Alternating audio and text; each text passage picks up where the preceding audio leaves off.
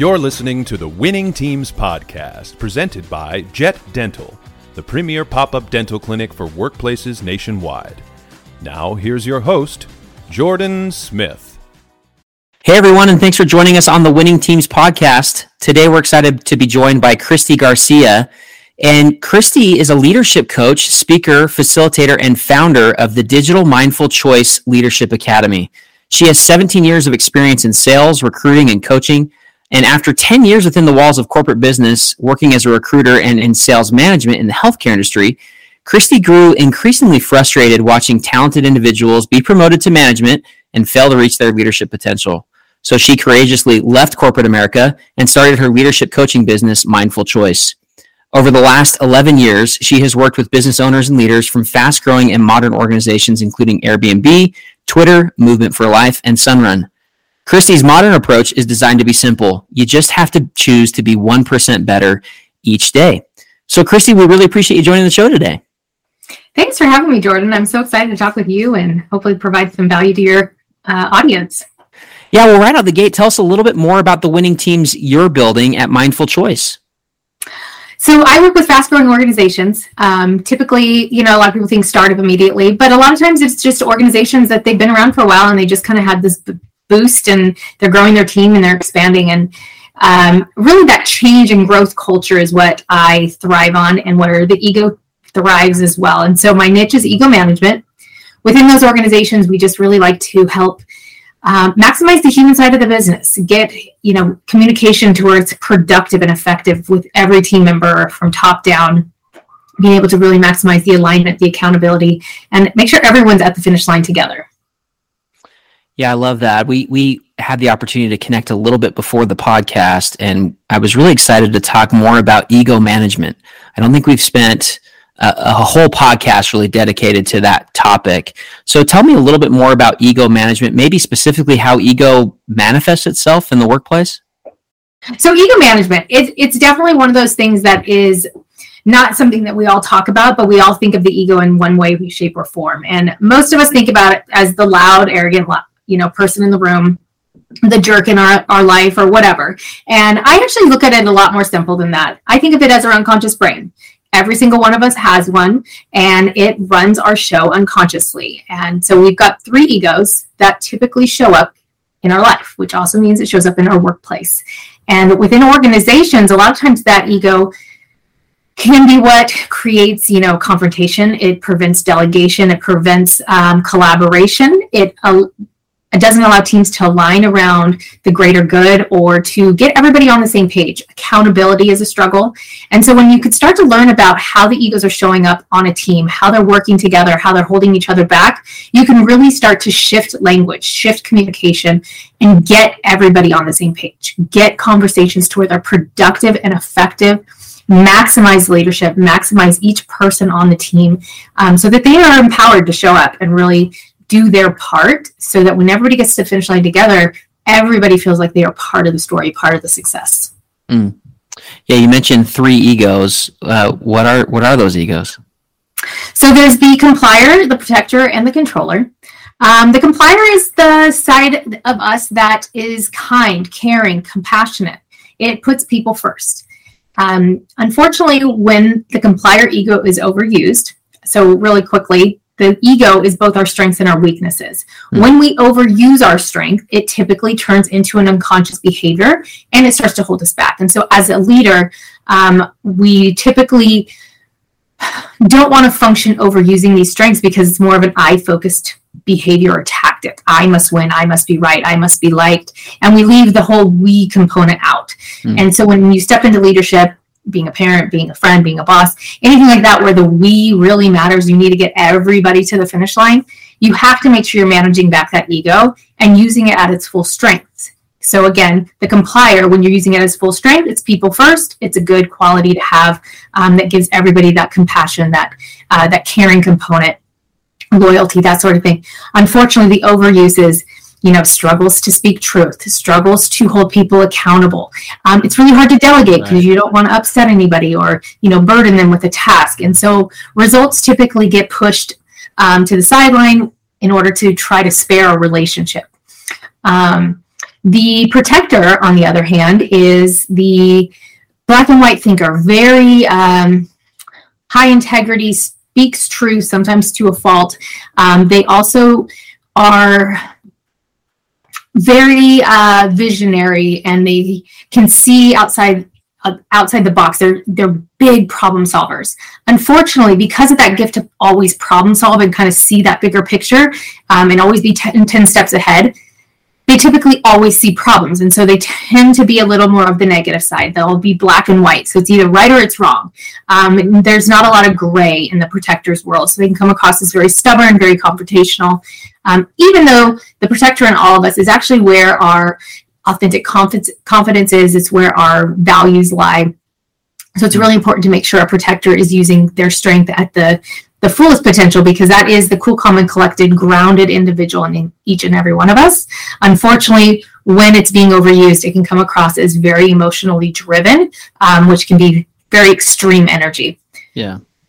The controller, on the other hand, that is your results first, people second personality. So lots of passion, excitement, lots of drive, ambition. This is where our perfectionist lives. So very much a image-driven individual, lots of success, lots of focus. Unfortunately, when they're in that mindset and they overuse these strengths, it can come across as micromanaging. It can come across as freight train energy. Get on the train or get off, or I'm going to run you over. I'm getting to that finish line. So a lot of times the controller will end up at the finish line by themselves. And so really teaching them how to balance that and bring the people on board with them. Yeah, I love that. I'm curious, Christie, do you feel like you see a pretty fair balance of these strengths and weaknesses in the leaders that you coach, or do you feel like there's, tendencies of leaders to be, overuse one of these three? Absolutely. We all have 1 to 2 dominant egos. Every single one of us overuses them daily. So it's usually, some are obviously more apparent than others. Some are more conscious about their behaviors than others. The ego is never going to go away. So it's not that you do this work and all of a sudden you have no ego. The ego is part of you. It's been designed since you were a child, and it will follow you for the rest of your life. Ego management is really about just awareness. Being aware that it's there, knowing you're good, bad, and ugly. When you cross over, what does it look like? How quickly do you catch yourself? Are you willing to apologize and own that behavior? Or is your ego running your show, which makes you defensive when someone calls your ego out and tells you you were not showing up as your best self? I think that's the most common thing that happens when we don't take ownership of our ego. We typically will get defensive. We'll make excuses of why we did what we did, or we'll say, hey, they were a jerk, so I was a jerk too, right? And we justify our bad behaviors versus just saying, oh, wow, yeah, you're right. I was too direct. That is not my intention. Let me rephrase that. Or, you know what? I just realized I shut down the whole room and no one's collaborating with me. Let's reopen the space and invite everybody back to the conversation, right? And so again, it goes back to self-awareness and ownership.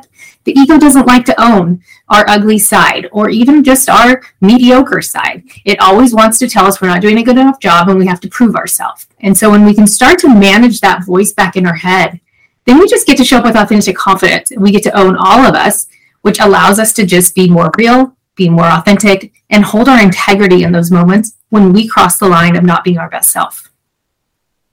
Yeah, I love that. I'm curious how you help people identify it, particularly maybe ones who struggle with you mentioned taking ownership. I really love that.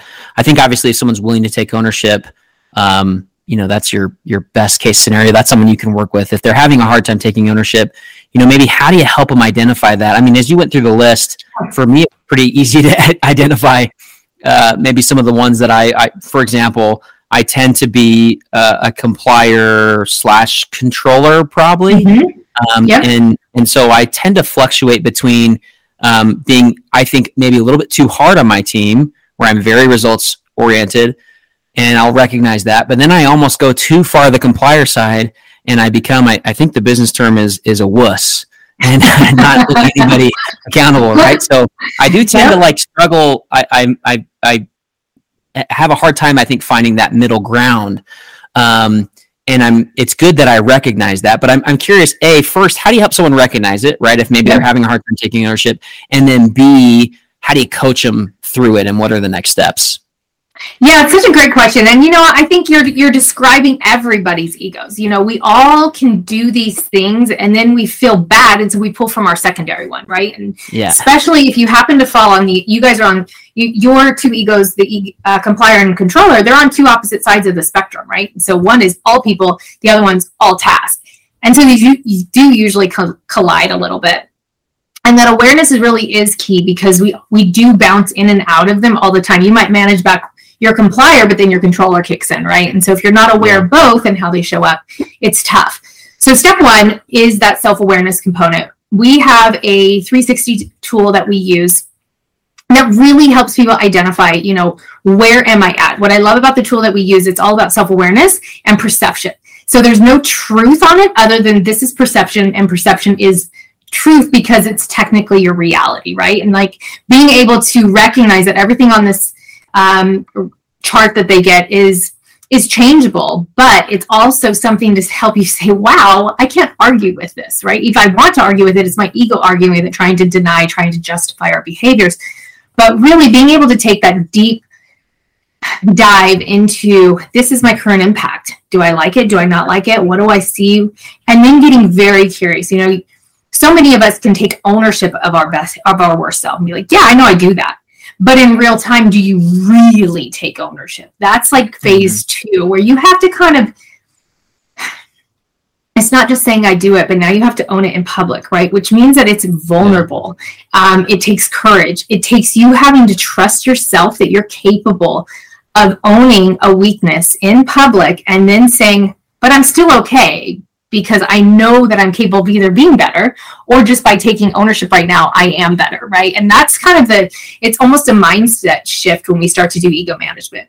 Once you take the ownership of it, that self-awareness component just gets bigger and bigger. It's a muscle that you're training. It starts to then turn in just authentic confidence. So often the ego tells us that we're doing a great job or tells us that we're not doing a great job. And either way, we walk into a room and act like we're all put together. We're doing great, right? And we put our show on and we've got our mask. And the reality is most of the time, that's an ego-driven facade of confidence. And we start to, fake it till we make it. And the reality is when we walk out of those rooms, or even before, we either have these anxiety attacks where it's like, oh gosh, people are going to know that I'm a fraud. They're going to see right through me. No one bought that. And we have these, deep dive stories within ourselves. And so another part of ownership is really getting clear on the mindsets and beliefs that are driving these behaviors. It's one thing knowing what you do. When you know why you do it, now you can change that behavior. When you don't know why you do something, it's really hard to change it because you're just doing what you do and that's just what you do. Right? And so really getting into a little more depth of the purpose of why did you show up like that? Why did you say that? Why did your energy come across as too intense? Why did your energy come across as grumpy when you're tired? Most likely there's a deep-seated belief that either you're trying to be liked, you're most likely trying to prove that you're right or you have worth and value, or maybe you just know my idea is the best, I don't want to hear anyone else's, and you shut that energy off immediately, right? And so whatever the ego-driven motive is behind your behaviors, that's typically, as soon as we identify that, it starts to shine light on every action, every motive you do, which makes it much easier to manage in real time. Yeah, absolutely. I have maybe a 2-part question. One is the most common mistakes you see. And then second, do you have any success stories? Some that come to mind of, maybe leaders or companies, even whole cultures you were able to help kind of turn their thinking around. Absolutely. So the common mistakes, I think the most common thing I see, I wouldn't even call it a mistake. There's patterns in this work.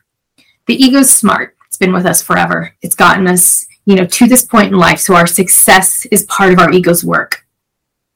Unfortunately, what happens is if you're not conscious and intentionally choosing to do this work every day, then it will outsmart you. And so about week 4 to 7, people start to either get really deep into the work or they kind of start to check out because the ego is starting to say, whoa, you're figuring me out. I'm going to keep you really busy. So this is no longer a priority. And I think that's probably the most common thing I see that derails people from doing the ego management work because the ego tells you that task had to be done yesterday. And so you have 57 things on your to-do list. Yeah. And you never have time to do personal development. You never have time to do professional development. You never have time to invest in yourself, whether it's going to the gym or, doing self-care or just taking a rest because you're tired. The ego doesn't let you stop if it's good for you. And so this work is something that you have to be committed to. And, it's hard. Let's be real. Like going into your, bigger why is a big, big question. Even though once you do, the success stories are there. Yeah. I've had so many great clients come through. And I would say, 85% of them have a success story at the end of the academy because they committed to the work. And when you do the work, your relationships are more meaningful, both at work and home. One of my favorite things that I hear almost from at least one person, most of the time it's multiple within each academy that runs, is by week 3 or 4, people already are starting to see their impact and they're starting to take ownership of their role in relationships. And most of the time, it's different than how they originally thought it was. And so they're starting to, show up with more confidence in their partnerships, whether it's, again, professionally or personally, to where they feel like they're a part of something. They feel like they're now, speaking up and giving their opinions. They're asking for the help they need. A lot of times the, controller ego, we keep up, I say we because I'm a controller, and, we keep up this image that everything's great. So we don't tell people when we're having a bad day. We don't tell people when things are going wrong or when we need help. And when a controller can stop and slow down long enough to say, wow, I'm really tired. I'm really burnt out. I need some help. You can start to then shift. And that's when a controller can buy back time. They can, start delegating and producing more of what they do well and start teaching that gift instead of hoarding it. They can start to communicate more effectively so more of their team members are at the finish line with them. And more importantly, they'll start to feel more fulfilled in their relationships and partnerships, because a lot of times, the ego keeps us at a distance from everybody. So we're not always emotionally available, which means that we just don't communicate effectively. We have these walls up. We have our, stories that we tell ourselves that prevent us from talking about our real feelings. And they don't always have to be gushy, and they don't always have to be, touchy-feely, which is a lot of times what we're scared of as humans, but just being real. I always talk to compliers, and one of the funny things that always come up with compliers is I ask the simple questions of what do you want for dinner tonight? And it's like, I don't care. Yeah. Well, fine, let's go have, sushi. Well, I don't really want sushi, right? But a lot of times they won't even say they don't want sushi. They'll just go and maybe even have an energy. It's like, ugh, I don't really want to be here. And then they're annoyed that they didn't speak up, right? And so it's like that never-ending cycle of unhappiness that a lot of times the ego will create. So when you can just say, hey, I want pizza tonight, and not worrying about that you're going to hurt someone's feelings because you have an opinion. And so again, just seeing that authentic confidence come alive, giving people permission to show up. One of the biggest things, I just ran a workshop for about 10 leaders for one organization, and they were all in the room. Second workshop, they're sitting here, and you could just see the realness start to happen. At that point, we were starting to do our worst self list, and you start talking about, those ugly ego traits. And when you start to share your ugly side, you realize you're not alone. You don't have to be ashamed. You don't have to be, embarrassed that maybe you are one that, let's say you yell too much at your family or at your employees. Let's say you maybe are too passive, that you feel like you have no worth or value. Like everybody believes this stuff, right? And so when you can start to see that, a third of the room thinks and writes exactly the same stuff on their worst self list, you just start to feel normal. Like, oh, okay, we just normalized all the crap in the room, and now we get to just have a normal conversation, and you have humans back in the workplace. Like, it's so empowering. And I think that's one of my favorite things to do in this work, is just empower people to show up. Yeah, I love that. I'm curious. I'm thinking it through these, complier, protector, controller. What popped in my mind is, who's the hardest to work for? That was my first question. Do you have an opinion on that? That's a hard one, because it really depends on your own ego type. Yeah. As a controller, it would be really hard for you to work for a complier. because they're not direct enough, right? As a complier, it's tough to work for a controller because they're too direct. They don't praise you enough. So it really kind of just depends, and which is why it's so incredibly important to know your own ego and to know the egos on your team. Because just by knowing your own ego, you know how to then translate language so each ego on your team can hear you. And vice versa. If you know your ego and you're working with a boss who has a different type of ego, knowing why you're having, conflicting arguments all the time, or why you're not aligned and why you're not on the same page, and being able to just change one small language in the conversation, like you're actually able to shift the approach of the entire team. And that's really powerful work. If you look at the three egos, the motivators, so compliers, they're motivated by people, right? So they want to be liked. They want to know that people are first. So if you include that in your conversation, they'll most likely not check out on you. Protectors, they want to be right. And so they need to know that they have worth and value. So if you immediately go in to tell them what's wrong with their idea or why that's not going to work, you're going to have a lot of confrontation. The controllers, they are motivated by being the best and getting results. So if you talk results, facts and logic, and people, you're going to hit all three languages, and you'll be able to get people moving quicker because you're not going to have as many roadblocks. If you're a leader and you identify maybe a mismatch with someone you manage, right? You gave the example of your controller and you've got a complier on your team. What effective strategies do you have for that leader to connect with someone who's different for them, and maybe to help that person still believe in you as the leader and still be a cohesive part of the team? Yeah. So first and foremost, you have to know your own ego, right? You have to know how to manage back your own ego. If you can manage your own ego, you can change your approach that then can manage everyone else's ego. So step one is recognize what is it that's not working within that partnership. Where does the confrontation happen? Most likely it's two egos that are battling, right? Whether it's, again, the controller egos, trying to talk too direct and too task oriented, and the compliers just not showing up and they're shut down. Or maybe it's the protector ego who's too black and white and not descriptive enough, a very high level abbreviator in their discussions. And so no one's really following where they're going. It's like, what do you want us to do? And then they're super annoyed, so they just end up doing it by themselves.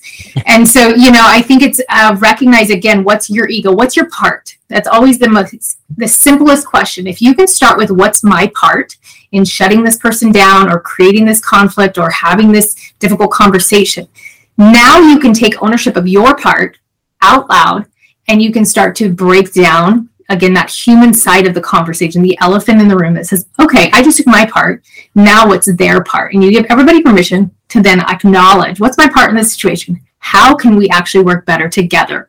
What do we need to have a successful partnership? And just having real conversation about it. Like that I think is what comes from this work the most, is we stop having sugar-coated conversations or no conversations at all and acting like everybody's happy and we're all fine, when the word fine really describes that no one is okay and everybody's unhappy and we're probably all miserable just going along to get along, because that's what we do as humans. Yeah, I love that. And, unfortunately we're getting close to time. I do want to give you, the opportunity to give the final word. What is your best advice for building a winning team? My best advice is dump the old training model. If you're just teaching tasks, skills, competencies, you're not focused on the human side of your business. You need to bring humans back to business in order to maximize the success of your team. When you can find the value in everybody on the team, everybody can work together, and there's a level of respect and common language between everybody, you can just get everybody moving in such a more cohesive, more productive, and more effective way. And you start getting that finish line a lot faster with a lot less drama. Take the drama out of your business and just enjoy it again. So ego management, definitely something I recommend for everybody. But if you don't go that route, then just get some self-awareness, ownership, and communication going through your team for sure. Yeah, well, Christie, speaking of that, obviously you've given us a lot of great advice and nuggets about ego management, but if our listeners want to learn more, how can they reach out to you? Absolutely. Please reach out. So we have the Mindful Choice Leadership Academy, and they can reach us at our website, mindfulchoiceacademy.com. They can reach us on LinkedIn, Christie Garcia, or Mindful Choice Leadership Academy. And then also feel free to just good old-fashioned way, Christie at mindfulchoicecoaching.com. I love to talk to anybody live and really figure out how we can manage the egos within people's organization. Excellent. And we'll put those links in the description of the podcast as well. But Christie, it's been great to have you on the Winning Teams podcast today. We're so grateful for your expertise and excited about everything you're doing to change the culture of the winning teams that you're helping build across the country. So congratulations and best of luck as you continue to help people manage their egos. Thank you. I really appreciate it. Actually, one thing I forgot to mention, Jordan, I do have a freebie for your audience. Just to help break down the egos more so everyone can figure out a little more about their own ego and how it might be showing up on their teams. They can go to mindfulchoiceacademy.com/winning. I love it. Awesome. mindfulchoiceacademy.com/winning and a wonderful freebie from Christie. So thank you for doing that for our listeners. Absolutely. Again, Christie, really appreciate you joining the show, and we wish you the best of luck as you continue to build winning teams across the country. Thank you, Jordan. Thanks for what you do as well.